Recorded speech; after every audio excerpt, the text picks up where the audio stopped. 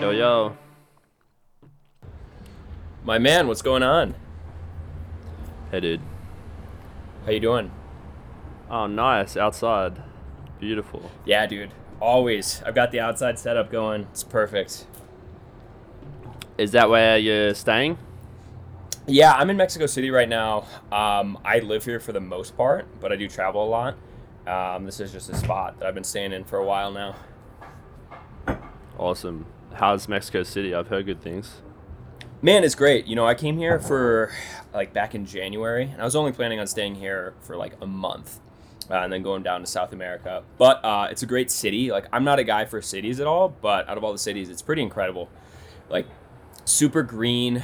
Definitely some pollution because it's so high up in elevation and it's in a valley. But all things considered, it's Mm. definitely the favorite city I've been to. I travel a lot still, but I always end up back here, and I'm working on some projects here as well. So it's more reason to come back. Sweet. Yeah, are you treated well as a gringo there?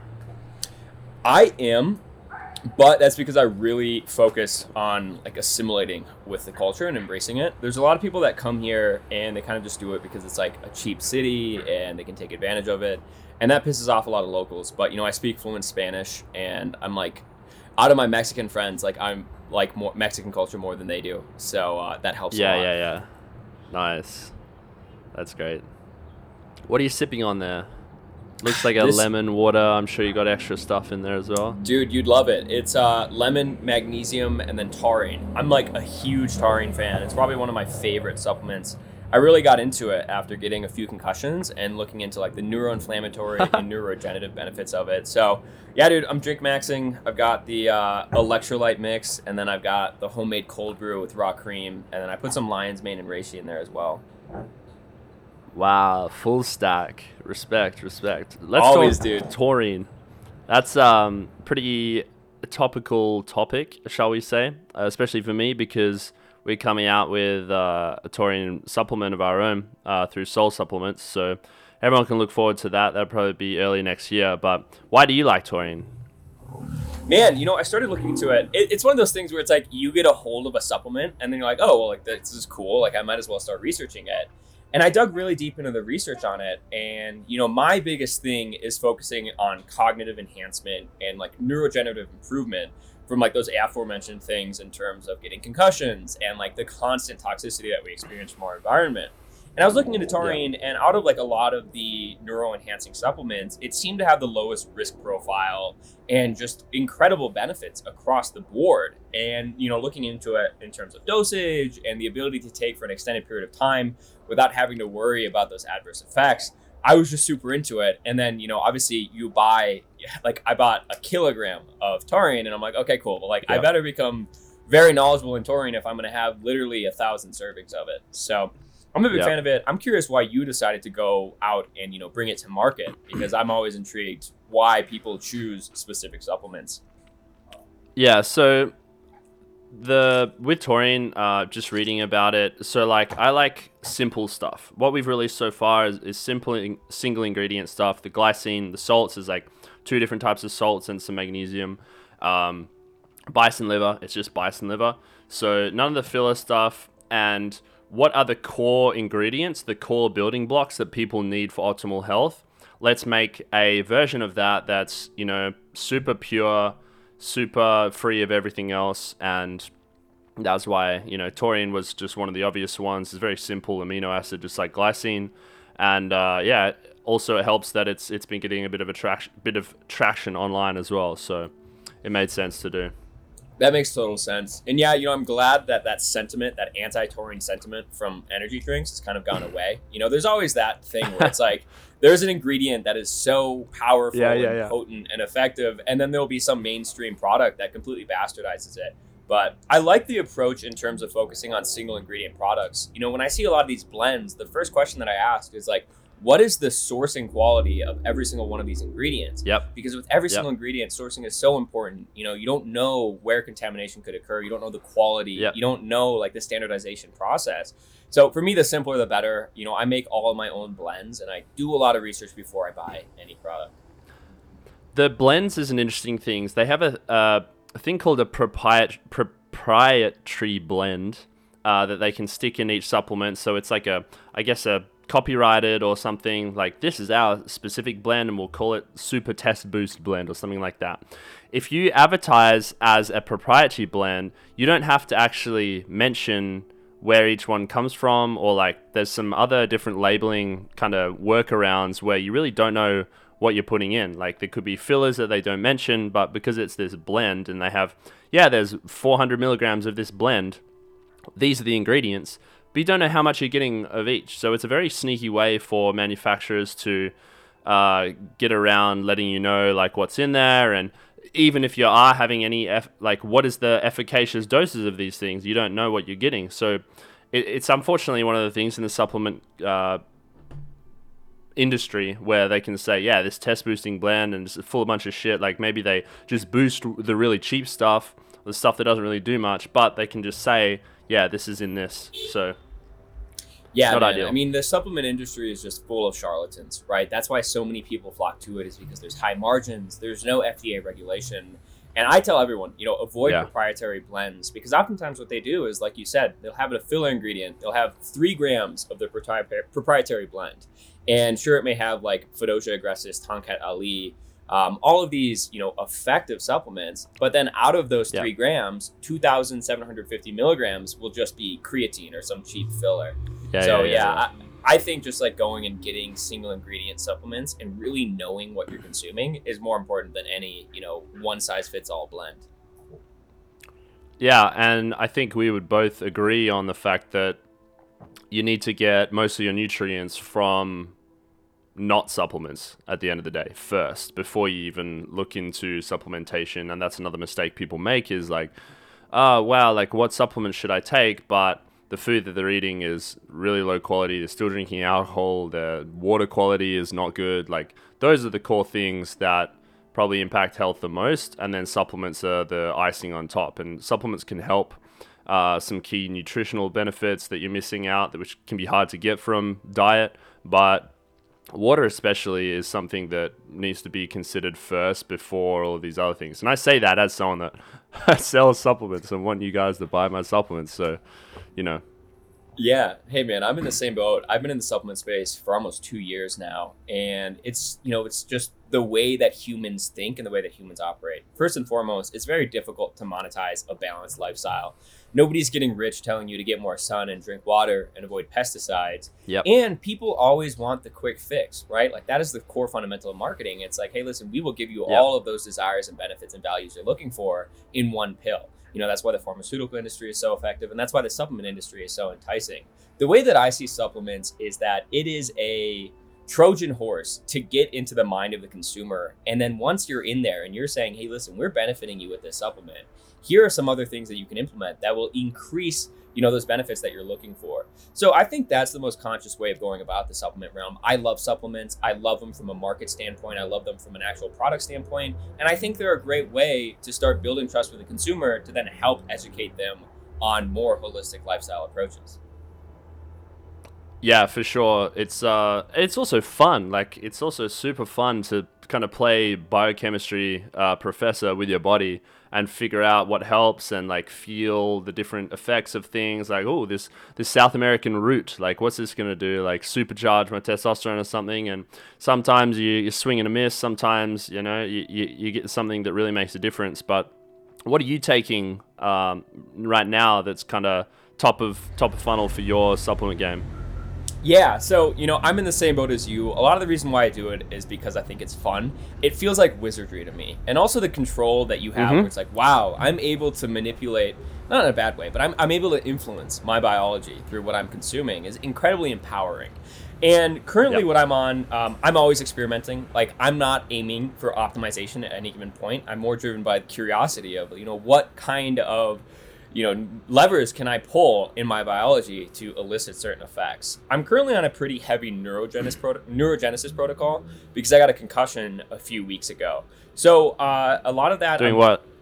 Sparring, the usual. Oh, right. Yeah. Yeah. So, I'm really just focusing on that. It's like, how can I reduce brain inflammation and how can I increase neurogenesis to a certain extent? So, lion's mane has been a big core fundamental of mine. I usually avoid it. And the reason is because any really powerful mushroom and fungus in particular, it's super powerful. And we just don't know all of the like other biological effects that it may have long term. So, taurine's really important for me. Yep. I'm using a little bit of reishi. I keep the reishi dosage minimum because it's a really potent 5-alpha reductase inhibitor. So it's going to inhibit the metabolization of testosterone into DHT. And I like my DHT. Obviously, taurine. I've been really focusing on detox and like improving my detox pathways. So that comes with liposomal glutathione and N-acetyl L-cysteine. I actually went on like a pretty heavy gut detox as well. So I was doing a lot of kind of those remediation things like oregano oil. But a lot of it. I'd love to talk about the gut as well a bit later. Very important. A lot of it stayed the same. I think those are like the biggest add-ons was the NAC glutathione and then neurogenetic, like neurogenesis inducing substances.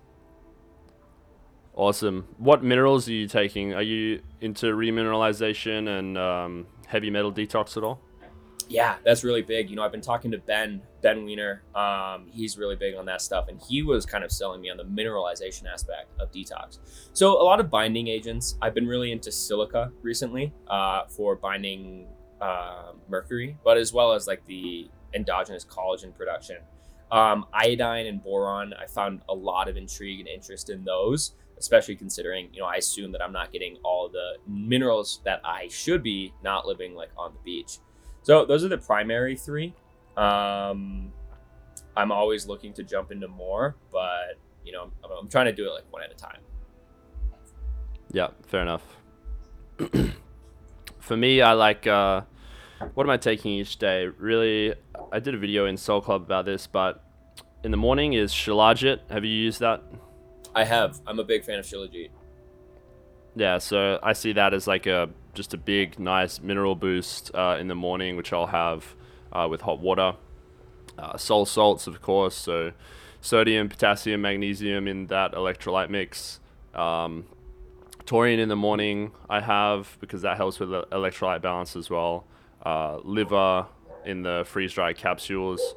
Iodine in water every kind of second day or so. And I personally eat a lot of chocolate or cacao. So if you're doing that, you need to make sure that you're having appropriate zinc uptake as well, or intake, because is it cadmium that depletes zinc or calcium?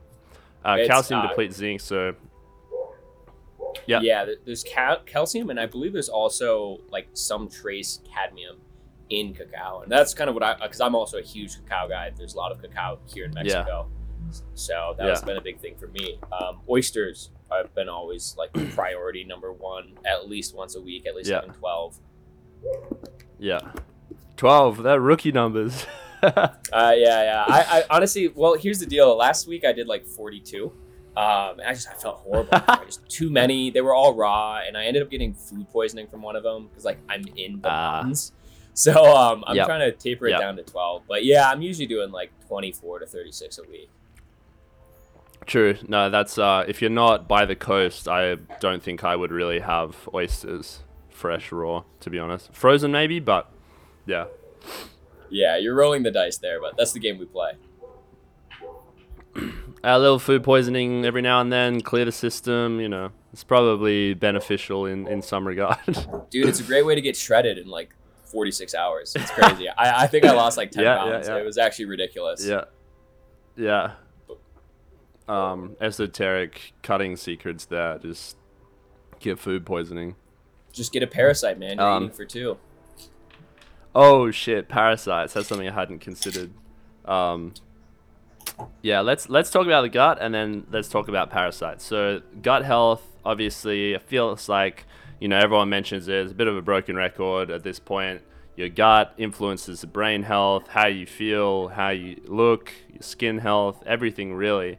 What did you go through in terms of your gut cleanse? Yeah, so my gut's always been messed up. And I acknowledge that and I know that. I've had a lot of experiences where, you're kind of introspective and, in whatever sense you're thinking about it and you're like, wow, okay, cool. Like it seems that a lot of issues are arising from my gut, energy, focus, mood, even socialization. Right. And like looking back at it and kind of corresponding with like my parents and stuff, I'm like, okay, cool. Like I was given antibiotics as a kid, I was exposed to maybe some form of mold when I was younger, exposed to a lot of heavy metals, which then accumulate in the biofilm. So like looking more into that and just realizing how much of an effect your gut has on overall health, it's apparent. And, it's a broken record here, but we really need to understand that, our gut is our first brain, right? It evolved before our brain and our frontal cortex did. So it's so important in like all of our biological and psychological activities. So the biggest thing for me was like, okay, cool. I'm going to try to identify what is wrong with my gut first, because there's so many factors, right? It could be SIBO, so small intestinal bacterial overgrowth. It could be, a fungal thing, so candida or yeast. It could be parasitic, or it could be a mixture of all of the above. So kind of looking into that, you can discern like, what do I think the issues are here? So you go through the list of side effects of any given particular gut issue, and then you make a hypothesis. You say, okay, I hypothesize that this is the problem, and here's what I'm going to do to fix it. I'm going to spend this many weeks doing it, and here's the desired outcome. For me, I kind of honed in on all of the above, right? And I was like, okay, cool. I think there is candida involved. I know that there is small intestinal bacterial overgrowth. And it started once again when I got a strain of food poisoning, and I started going downhill since then. And then also looking into like the potential for parasites. Unfortunately, whether we like it or not, we all have parasites. 97% of us have parasites. And all animals have a natural like deparasiting process. And a lot of cultures outside of the United States have like a biannual deparasite cleanse, right? That's why ivermectin is one of the best sold drugs in the world. We don't have that. So, I'd like to do that just as a biannual ritual. But in terms of the gut, I went full force with it. I accepted the fact that I was going to feel like shit for a week to 14 days. And I kind of just nuked my microbiome. And I did that primarily with your natural antimicrobials, but natural, right? I'm not going to be using using antibiotics is like using a nuclear warhead to blow up a village. I was using like cluster bombs in the form of oregano oil. So really focusing on two things, breaking down the biofilm in my gut, right? The biofilm's like that cluster of bacteria, both dead and alive, that like clings to your gut lining and is really hard to break down. So trying to break that down because that holds a lot of the heavy metals and toxins that are in your body. So breaking that down with, as I mentioned, oregano oil primarily, bromelain, a lot of enzymes, because enzymes break down everything. So doing that for a period of time, and then once I felt that I effectively did that, and you feel like dog shit, you really do, because all those toxins that are being stored in that bacteria and biofilm are now being released into your system. I really focused on optimizing my detox pathways, and that's where the NAC and glutathione came in. The niacin and sauna combo was super critical to this entire detox process. And then once I was there, it was about rebuilding. Right. So first of all, mitigating some of that structural damage that's caused to your gut by absolutely nuking it. Bone broth is like my favorite. You're probably a big fan as well, right? It's got the glycine, it's got the glutamine, it's got the collagen. So doing that in conjunction with a lot of probiotics. Kefir I found to be my personal favorite. Some people maybe not be able to handle the dairy, but you can get kefir water.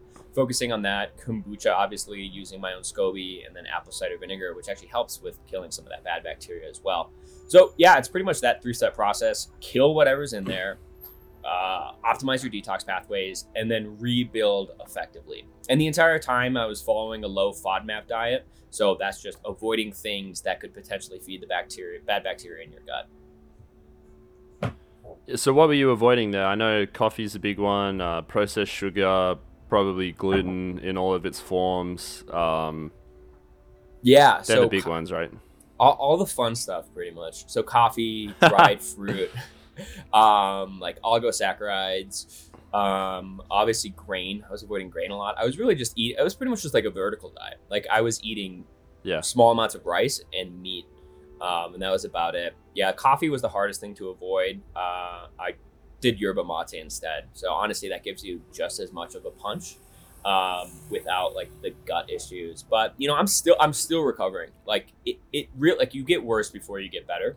But I definitely noticed like the chronic fatigue has been a big one that I've noticed more or less mitigated after this big redox and detox. And I think a lot of that is just, the liposomal glutathione and optimizing those detox pathways. So when you say chronic fatigue, what metrics are you feeling or like judging that by to say, hey, like I have some level of fatigue that is not normal? Yeah, so it's different for everyone, but for me, the two factors I was looking at is like, what is my ability to exert effort over a period of time, right? Where am I at? Because when I'm on, like, I'm able to just push and push and push and push. Able to go from like working on like my service-based model agency stuff to working on brands, to then working on like my personal brand and creating content, no problem Yeah. whatsoever. And then I can go out and socialize. When I have that chronic fatigue, like I do one thing and it knocks me out. I'm unable Mm. to like actually consume food properly, so I'll eat and it'll knock me out. And the most important Yeah. thing is like how able am I to operate at like peak cognitive function for extended periods of time? You know, when I was dealing with chronic fatigue, one conversation would completely fry my brain. I wouldn't be able to make a coherent sentence after that. When I'm in my Mm. zone and when I know I'm optimizing at proper levels, you know, I'm able to have conversations all day. Yeah. Yeah, I think that's an interesting one. I think most people just don't have an idea of what their top potential is, maybe. And I always say this about health in general is like once you taste how it feels to have good, well rested sleep and wake up in the morning and be able to be productive, not that you need or should be productive all day, but being able to just kind of power through the day without needing naps, without brain fog and things like that, that's the default and that's what it should be like. But we are so separate from that that it's kind of accepted that most people are covering up that innate energy well with stimulants, coffee, nicotine, some of the harder things, pharmaceutical stuff. So they don't really know. And I think a period of sobriety is important to kind of dive deep into what actually your potential is. But yeah, I mean, all of this stuff can be a several year process, really, of learning everything, implementing everything, experimenting, and it can seem like a lot, but if you're taking notes, then just work through one thing at a time. Yeah, man, it's a commitment for sure. And that goes back to what we were talking about. Everybody wants the easy out. Everybody wants a pill that'll solve all their problems, you know, the modafinil, the Adderall. But like if you can commit to actually understanding your like biology at a mechanistic level, you're able to manipulate it. And it's a skill that you can carry with you the rest of your life. You know, it's gonna make you more money, it's gonna make you happier, it's gonna enable you to take full advantage of the opportunities in front of you. And a lot of people like, you know, I do fine on 6 hours of sleep. I do fine eating dog shit food. Well, you don't know how good you could be, like you said, until you actually Mm, get there. You know, a Toyota Camry gets you from point A to point B just fine until you start driving a Porsche, and then you can't go back, right? Like you can't switch mm, back yep. to 87 after running 92 octane for an extended period of time. And yeah, unfortunately, a lot of people are running off of adrenaline and cortisol. And, you know, when they focus on that sobriety, they're like, man, I feel like dog shit. It's like, well, that's because you got to reset, right? Like your body Yeah. has extreme adrenal fatigue. You know, you've been running on stress hormones for the last 12 months, and sure, it's gotten you great places, but like, is this going to be sustainable? Is the real question. Yeah. I forget the name of it. Is it the Hersheimer reaction or something? That it's basically the name given to when you're doing something good for your body, but you feel worse initially, as you were saying, that initial detox of whatever it is, whether it's like dislodging heavy metals, and then it's in your bloodstream for a bit, the gut thing, it's the reaction where you feel worse before you get better. And that's something to be aware of, because if people are implementing new health regime things and then they feel worse and then they're like, oh well, this isn't working, I feel worse, and then they go back to it. But it's kind of one of those things where you have to stick with it and understand that your body is dislodging these things, and there will be a dip before the peak and rise. Yeah, man, that's like a universal comment with anything health related. Most of the times when something feels really great right away and has a strong acute effect, like, okay, cool, like maybe this isn't good for me in the long term. You know, that's why they call it like the Mm, vegan trap, right? When people go into veganism, they're like, man, I feel great right away. I feel great right away after cutting out meat. And then like 3 weeks down the road, 3 months down the road, they're like, man, I feel like dog shit now. And they're like, because they have that like recency bias where they're like, well, it made me feel great in the beginning, so I better stick with it. But yeah, I mean, right. the way that I see it, it's like anytime I'm implementing a new, like, call it like a biological regime, I know that like there's going to be a reset somewhere, and like to reset means you're starting from scratch, you're starting from ground zero. It's probably not going to feel great, but that's why I think it's so important to really dig in and do the research and understand what does this look like from an actual timeline standpoint, and like what are the objectives and what is my hypothesis here. So really, I guess applying the scientific method, as nerdy as that sounds, is one of the most effective things you can do in terms of health optimization. Yeah, well, it doesn't have to be nerdy. It's just understanding, like, you should approach everything like that with some sort of. It doesn't even have to be rigorous. It just has to be, hey, is this thing, control all the other variables. Is this thing, is it making me feel better? Am I recovering better in the gym? Am I getting better digestion? Try the experiment, whatever it is, and then figure out the results and compare it to what you thought would happen or what you researched had happen. And that can work in relationships. It can work in business stuff. It's like, is this objectively helping me achieve my goals, or is it not? And I think that's a good framework to kind of dive into anything with. Yeah, it is quite universal. I come from a growth marketing background, and that's like the entire process there. It's really just the scientific method. You're like identifying objectives and key results and making hypotheses. So carrying that over, I really see just so much crossover in all aspects. It's the same exact process. Yeah. What was that marketing background like? Was that initially your career kind of going out and you transitioned into more health stuff, or what was that journey like? Yeah, so I'm still in marketing, right? I run a marketing agency. I focus on building brands. I found marketing to be the most direct application of human like behavior into the real world. I started out in finance, and I'm like, okay, this sucks. Like, I don't want to be counting beans. This is so abstract to me. Like, I wanted to focus on like the human condition and find a way to leverage that in the real world. Obviously, I went traditional route, went to college. I was originally in tech. So, focusing actually in cybersecurity among all things, because I thought it was cool. And I thought that was what I had to do. You're given this idea that you need to take advantage of like the trends and ride those coattails. Yeah. But like obviously got kind of miserable with that. It was cool when you're in college and like, yeah, I'm building threat intelligence. But then you get out of college and you're just like in a basement building threat intelligence with a bunch of engineers. Like, this isn't me.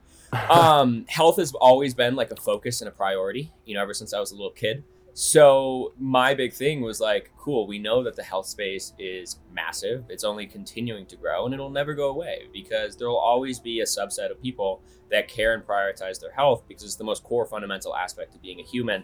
So, over the last few years, I've really just been focusing on aligning more and more of that marketing background, the ability to portray ideas, and most importantly from my end, portray complex features and technology in a way that's understandable and digestible, and most importantly, interesting to the end consumer. So I obviously went from like the hacking world or like the cybersecurity world and like the tech world to the health world. It's the same exact process. Like, how can I take all of these nerdy and like what some people would say uninteresting health topics and convert them in a way that's interesting to the end consumer? Because I think that's where the real like problem is that health education is boring, because all the people that are incredibly knowledgeable about this stuff unfortunately have spent most of their life in a lab. They only know how to interact with other people in that lab. They can't take what they know and express it to the general population.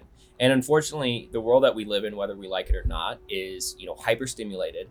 We're getting exposed to thousands and thousands of videos, every single day on short form content platforms like TikTok. So the real challenge is finding a way to make this health education more interesting than the girls dancing on Twitter, more interesting than, beheading videos on Live League.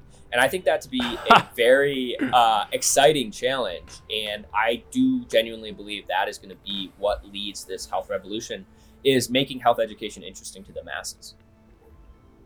Yeah, very, very good goal. It's aligned similarly to what I do, and I see it as well. Yeah, well, I think the first video that I saw of you was the hip mobility one, which was really cool. I am delving into fixing my hip mobility, bit of sciatic pain at the moment that I'm dealing with and have been dealing with for a while. Slowly making progress, but your video, you've got your single leg squats with weight, deep squat both sides, really impressive. Has that always been something that you have been into? Is that something that you've trained for a while, or how did you get that kind of, I would say, top percentile hip mobility? Really? Yeah, it's so funny because I don't train hip mobility directly. Very rarely. That was just me messing around at the gym on one of my Yeah. off days. I originally got into mobility because I was always injured. I was always the guy that was injured, and so much of my athletic potential I felt was mitigated by just always being in a cast. Yeah. Particularly from skiing, but really from like anything I did, I just was told that I was a fragile. Like I had fragile bones, I had fragile ligaments and shit like that. And once again, it goes back to that thing where it's like, cool, you're told something from the experts, and you're like, well, that's bullshit. I'm going to do something about it. Yeah. And it was actually when I tore my calf skiing. I tore my calf skiing, and during the beginning of COVID, actually right before COVID started, and I couldn't do any actual lifting. So I was like, all right, well, I guess I'll just get super flexible. And that was when I was in tech, so I was at a desk all day. So what I did was I just created a standing desk, and I would just spend like all day stretching.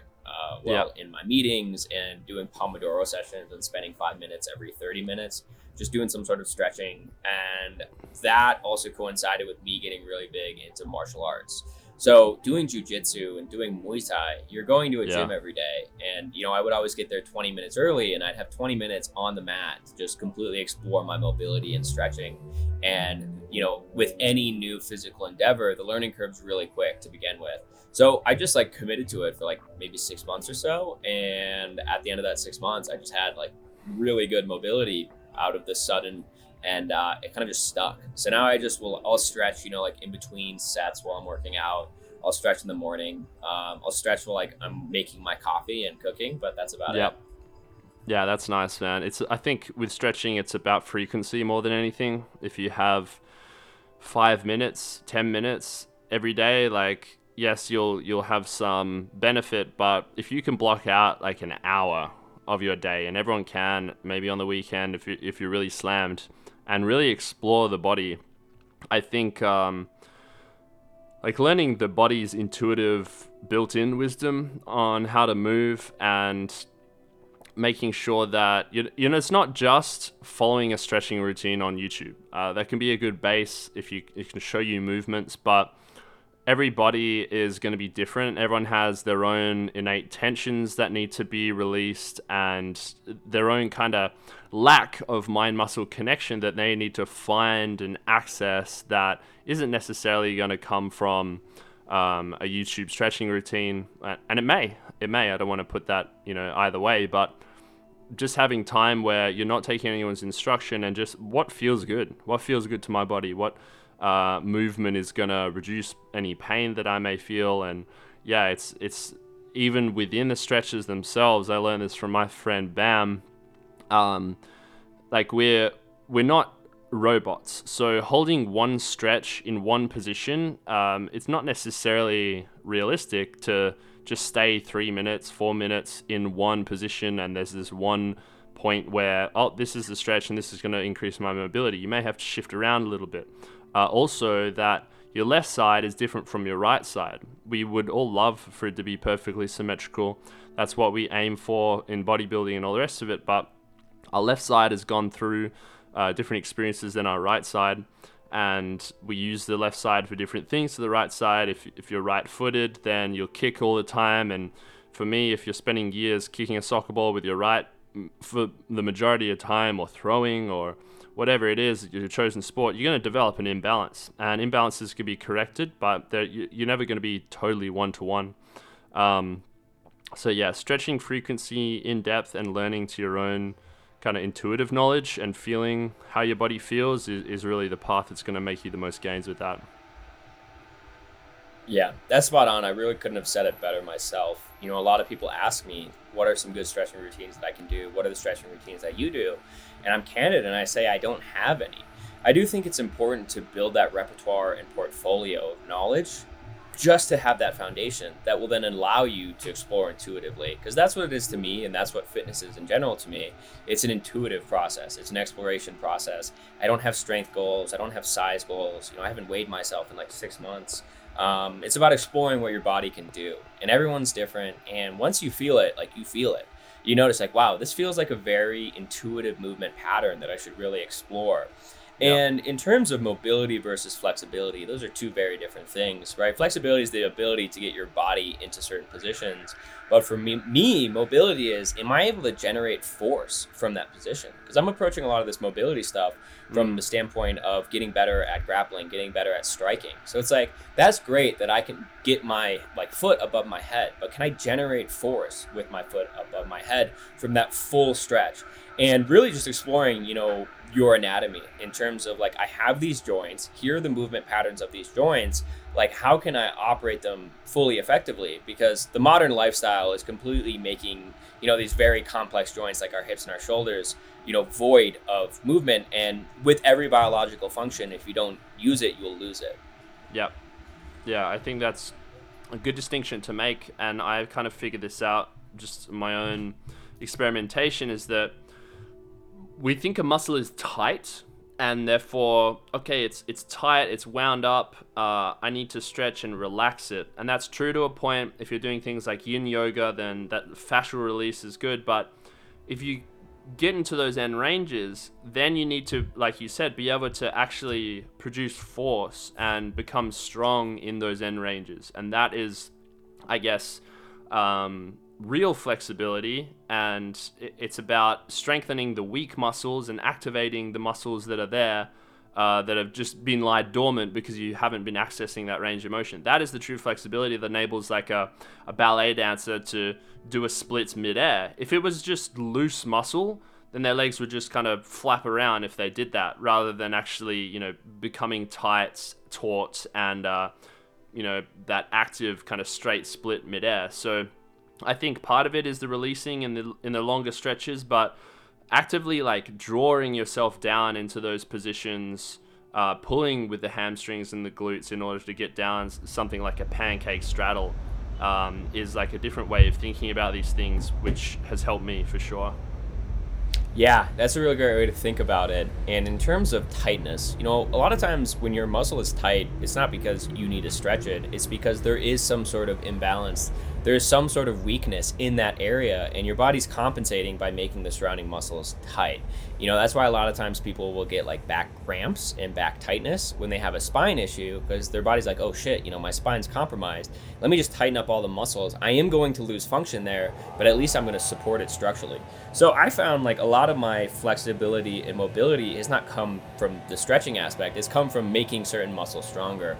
And also in terms of just training frequency with mobility, we have to understand that unlike hypertrophy, a lot of mobility improvements are neural, right? It's not as much about like strengthening that muscle or stretching that muscle. It's telling your nervous system that, hey, listen, it's okay for this muscle to go into this range of motion. And for that reason, 5 minutes every day is effective, as opposed to doing like 5 minutes of curls every day. It might not be as effective because you have to take into account the actual like muscle recovery and muscle protein synthesis that goes into that. I'm not saying there isn't a muscle recovery aspect, because there is. Like if you stretch really hard, you will be sore the next day. Yeah. But it's not nearly like the development path is not nearly as correlated. Yeah, that's interesting. That mind muscle connection, the neural pathway of being able to activate that muscle in particular is the root cause of inflexibility, and I'm finding that myself, figuring out that journey. But it's a learning curve, and I'm always happy to learn stuff. So there we are. Yeah, honestly, I think the biggest thing, a lot of people are like, what's the best way to start? For me, it's like, do jujitsu. Like, because if you do jujitsu, you have fundamental reason to want to become more flexible and become more mobile, because it makes you more effective. Not to mention, it's a dedicated time, 3 times a week, 4 times a week, where you go in and you will be stretching. Like, that's part of jujitsu. Like, getting into a triangle is a like intrinsic hip stretch. You have warm-ups, you have in between like sessions and rolls, and then you also have after. So honestly, that's like the biggest cheat code in terms of just getting better mobility. Cool. I gotta start jiu-jitsu then. I've seen some people be so flexible that they just don't tap to submissions because their joints can actually just move that way. Yeah, dude, that's like where I'm at in a lot of aspects. Like people will try to wrist lock me and like they just, can't wrist lock me. Or they'll try to get me in like a Kimura, and they're like, dude, like what what the hell? And like, I Yeah. didn't realize, I'm like, wow, this is actually a huge competitive advantage. Yeah. And like the moves that you're able to pull off when you're really flexible, like the 10th Planet, I know you're probably familiar with like Eddie Bravo. They're really Yeah, big yeah. on like flexibility, The just in goat. that sense. And they're able to do like crazy submissions that no one else would expect. Because like, I didn't know that, you know, your body could get into those positions. So it's fun. A lot of people make fun of flexibility and mobility. Like when I posted that video, there were so many anons in my comments being like, yo, like this is so soft, like this is soy, like What? no man should be moving like that. I know. I'm like, okay, first That's of all, like, crazy. you know, you're anonymous. Second of all, it's like this is like directly advantageous towards like, you know, not only grappling but Everything. also striking. Yeah, like Yeah. everything. Like, you know, yeah. So it's super effective tool. I like it, and it also improves the actual like typical strength and hypertrophy processes, because when your joints are operating the way they should be, like you're able to do movements better, you're able to get full ranges of motion, which equals more muscle stimulation. So Yes. I find them all to be, you know, heavily contributory to one another, and none of them are mutually exclusive. I think people fall into this idealism where they get stuck in one training style for the rest of their life. I really think that's only important if you're trying to compete at the highest level. Otherwise, it's just going to lead to what you said, muscle imbalances and burnout and potentially injury. Yeah, massive key. What about the spiritual side of things? Have you? I know in Mexico they have what is it, the DMT camps and things like that. Have you partaked in that? Yeah, so, you know, I don't talk about it much, but, you know, obviously a lot of those traditional ceremonies have been a pretty big factor in my personal development and like my life path for all intents and purposes. You know, that was the thing Cool. that really got me locked in on health, was going down and spending, you know, 2 weeks in the Amazon in Peru and doing, you know, an ayahuasca ceremony. It didn't like make me say, wow, I didn't care about health before and now I care about it. But I always had these ideas of like, this is what's important with health. This is the way that I need to live to be most aligned with my biology and the way that I'm evolutionarily adapted to live. And it just reaffirmed all of those decisions. So I'm really big into it. I'm very big into anthropology and evolutionary biology. So looking at, you know, like what were the rituals, what were the ceremonies, and what were the rites of passages of our ancestors that are intrinsically hardwired in our DNA through epigenetics. So there's a lot of great stuff to explore in, you know, Central and South America. Here, the Mayan and Aztec culture with their temazcals and like these really incredible processes and like cacao ceremonies, they've been really impactful to me. So, you know, I don't talk about it a lot. I don't share it a lot because I do think it's like a deeply personal experience. But yeah, definitely would not be where I am without that spiritual side of things. Yeah, I think in terms of what we see in cultures across the world that is stuck around, traditions, shall we say, they are biologically, evolutionarily useful, because if they weren't, if they, you know, didn't help people to succeed in life and therefore improve their reproductive or civilizational capacities, then that behavior just kind of drops away. And all societies really that have any kind of developed history have these, even if it's not active psychedelics, it's a ritual of some kind that either signifies a rite of passage, a changing of your role in life, like becoming a man is one of them. And that really has to lend itself to like being significant and being taken advantage of, and kind of see there's something there that I think in the Western world it's just zero. There's nothing really, unless you have some, you know, family culture that kind of considers that. And I think definitely there's not all psychedelics are for everyone, and I haven't done any in a long time, but there's definitely, at least in terms of ritual and all the rest of it, is tapping into the spiritual side of you that can, like you said, like some of our health problems are purely spiritual, purely mental beliefs that are limiting us, or things that we haven't let go of that are just stuck around in our psyche and then manifesting as some sort of biological illness or problem. And rituals and other things where you kind of get out of your own head, substance use or not, are one of the tools to access that higher level of existence for our health. Yeah, I agree 100%. I don't think psychedelics are for everyone. I don't recommend them willy-nilly. I do believe that that spiritual pursuit can be achieved, without the use of substances, right? Go in the jungle for Yeah. like 3 days by yourself. Don't talk to anyone and see how you feel coming out, right? Like, seriously, like, go like do one of these silent retreats where you just sit by yourself for 10 days and look how crazy you go. Like you will be Yeah. tripping for all intents and purposes. And yeah, man, that's something that I've really been into recently is the complete void of cultural significance in the Western world. Like these strong familial ties, like these rites of passages, and like the way that humans were meant to be reared and brought up into adulthood for eternity are now completely gone. The best thing that we have is what, like high school graduation, college graduation, which no one takes seriously. I graduated during COVID. I didn't even have a graduation ceremony. I didn't even go. I just went straight to the real world. And then, a year later, it's like, man, I never had that next step that's supposed to ritualize you. I was never thrown in the woods and told to come back like with a like bear hide or something of that sort. So I do believe that men and anyone really, they have to take it upon themselves now because our culture has failed us. For me, that was moving to a foreign country and figuring it out, right? Just going, figuring it out all by myself and like seeing where I end up.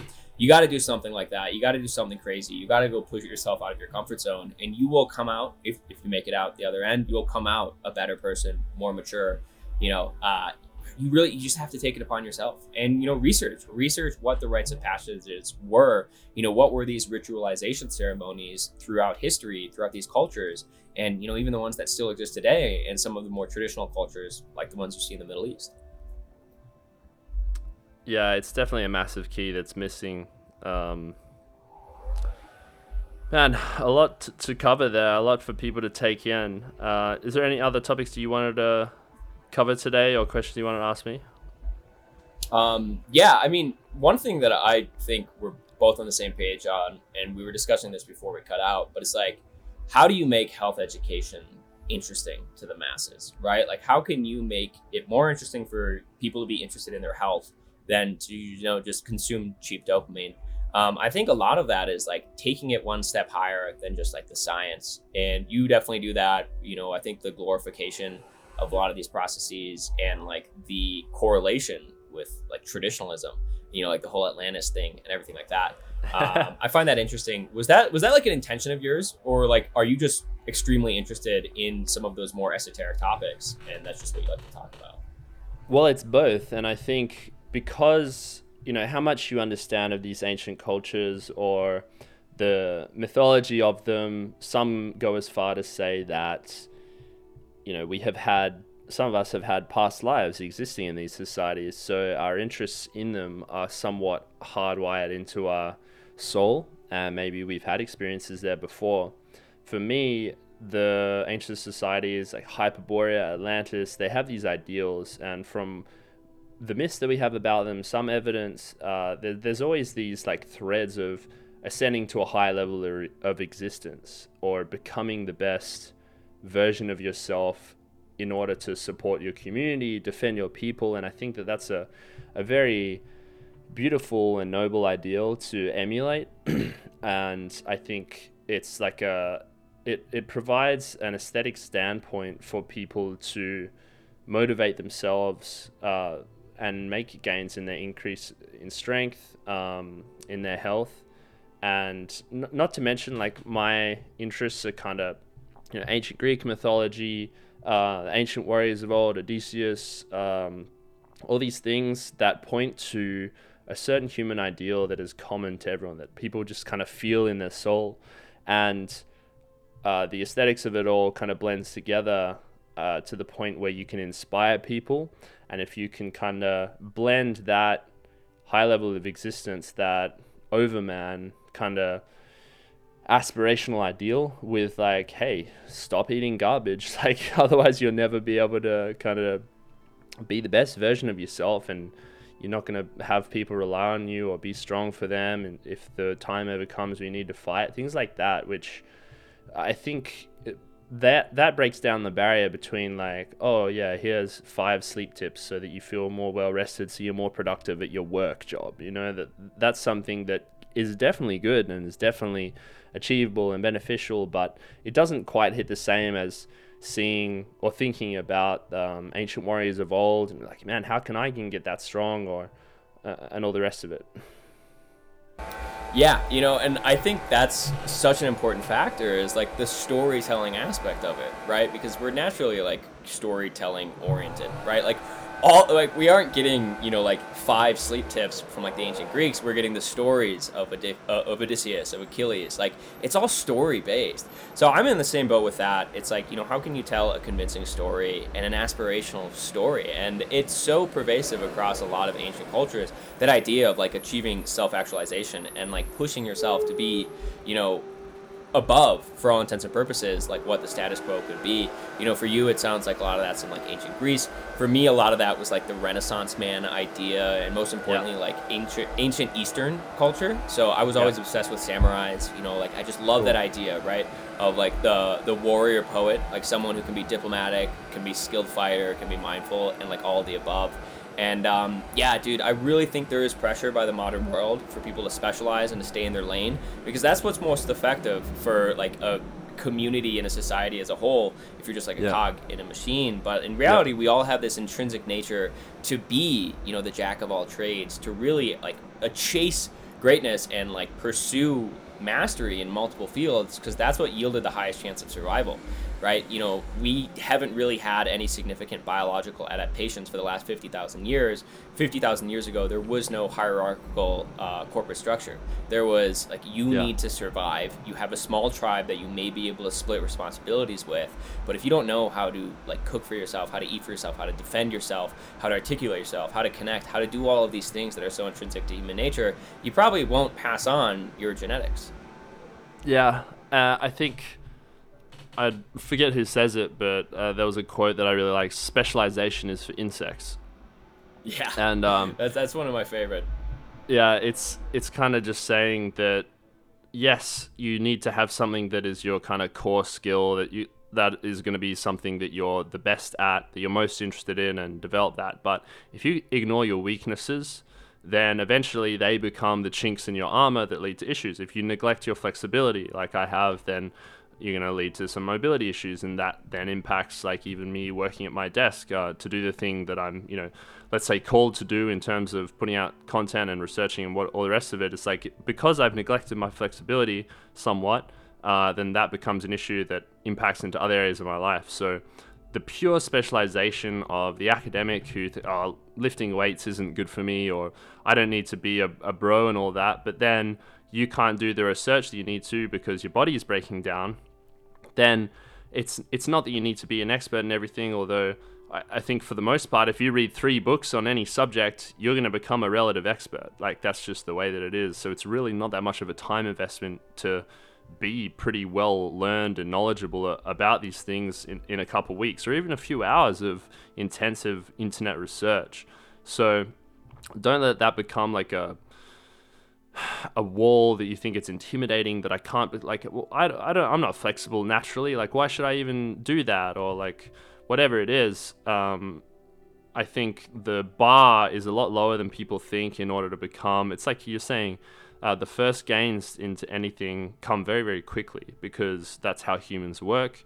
The noob gains of weightlifting, you're going to put on weight like mad and muscle, researching something, then being knowledgeable about nutrition, even through a couple of hours research, is going to be better than being so many leagues better than zero knowledge. And then you don't necessarily have to dive into that last 20%. The Pareto principle, 80% of your gains is coming from the first 20% of knowledge, I think, something like that. But the thing being, a lot of the benefits come from the marginal first efforts and things, to which point that going on a hunting trip, even though you've never done it, now you have some at least core knowledge of what to do in those situations, and that can go for anything. Yeah, and the scariest thing about specialization, it is enticing, right? It's like, wow, I can focus on this one thing and experience outsourced returns. That's what a lot of people do. Like they'll throw all of their identity and all of their life into like one avenue. But you're highly dependent then, and you're stuck in that realm no matter what. What happens when that skill no longer is necessary or becomes outsourced to technology. For me, the biggest thing was I know that I'm obsessed with a bunch of different things. I know that my real skill is like that initial skill acquisition. So I'm going to focus on meta skills that apply to any endeavor that I want to go on. That means like when I get bored or when I figure out that the thing that I'm pursuing is no longer what I want to pursue, I'm not losing like a lot of fixed costs and dead weight. I have all these skills that I acquired I can take somewhere else.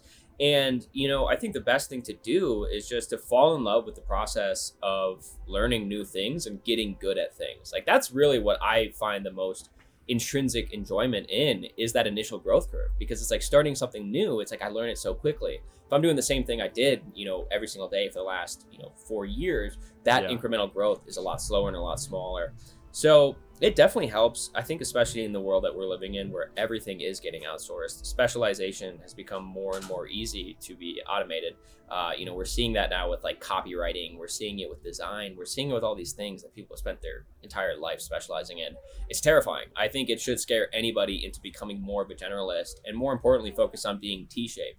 Sure, be in the top 1% of one category and have a lot of depth, but try to aim to be in the top 5% of at least like 5 other categories. And it's a lot easier to get into the top 5% than it is to be in the top 1%. Yep. Beautiful stuff, man. Well, Noah, Ryan, what are you working on? Where can people reach you?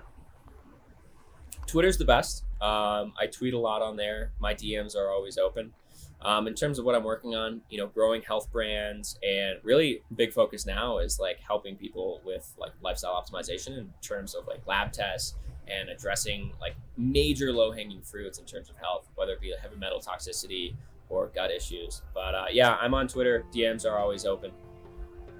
Beautiful, man. Well, thank you so much for your time. Thank you for your knowledge. Thank you for joining me on the Soulcast. And thank you all for listening at home. Thanks for having me, man. I really appreciate it. I enjoyed our talk. My pleasure. See you later. Have a good one.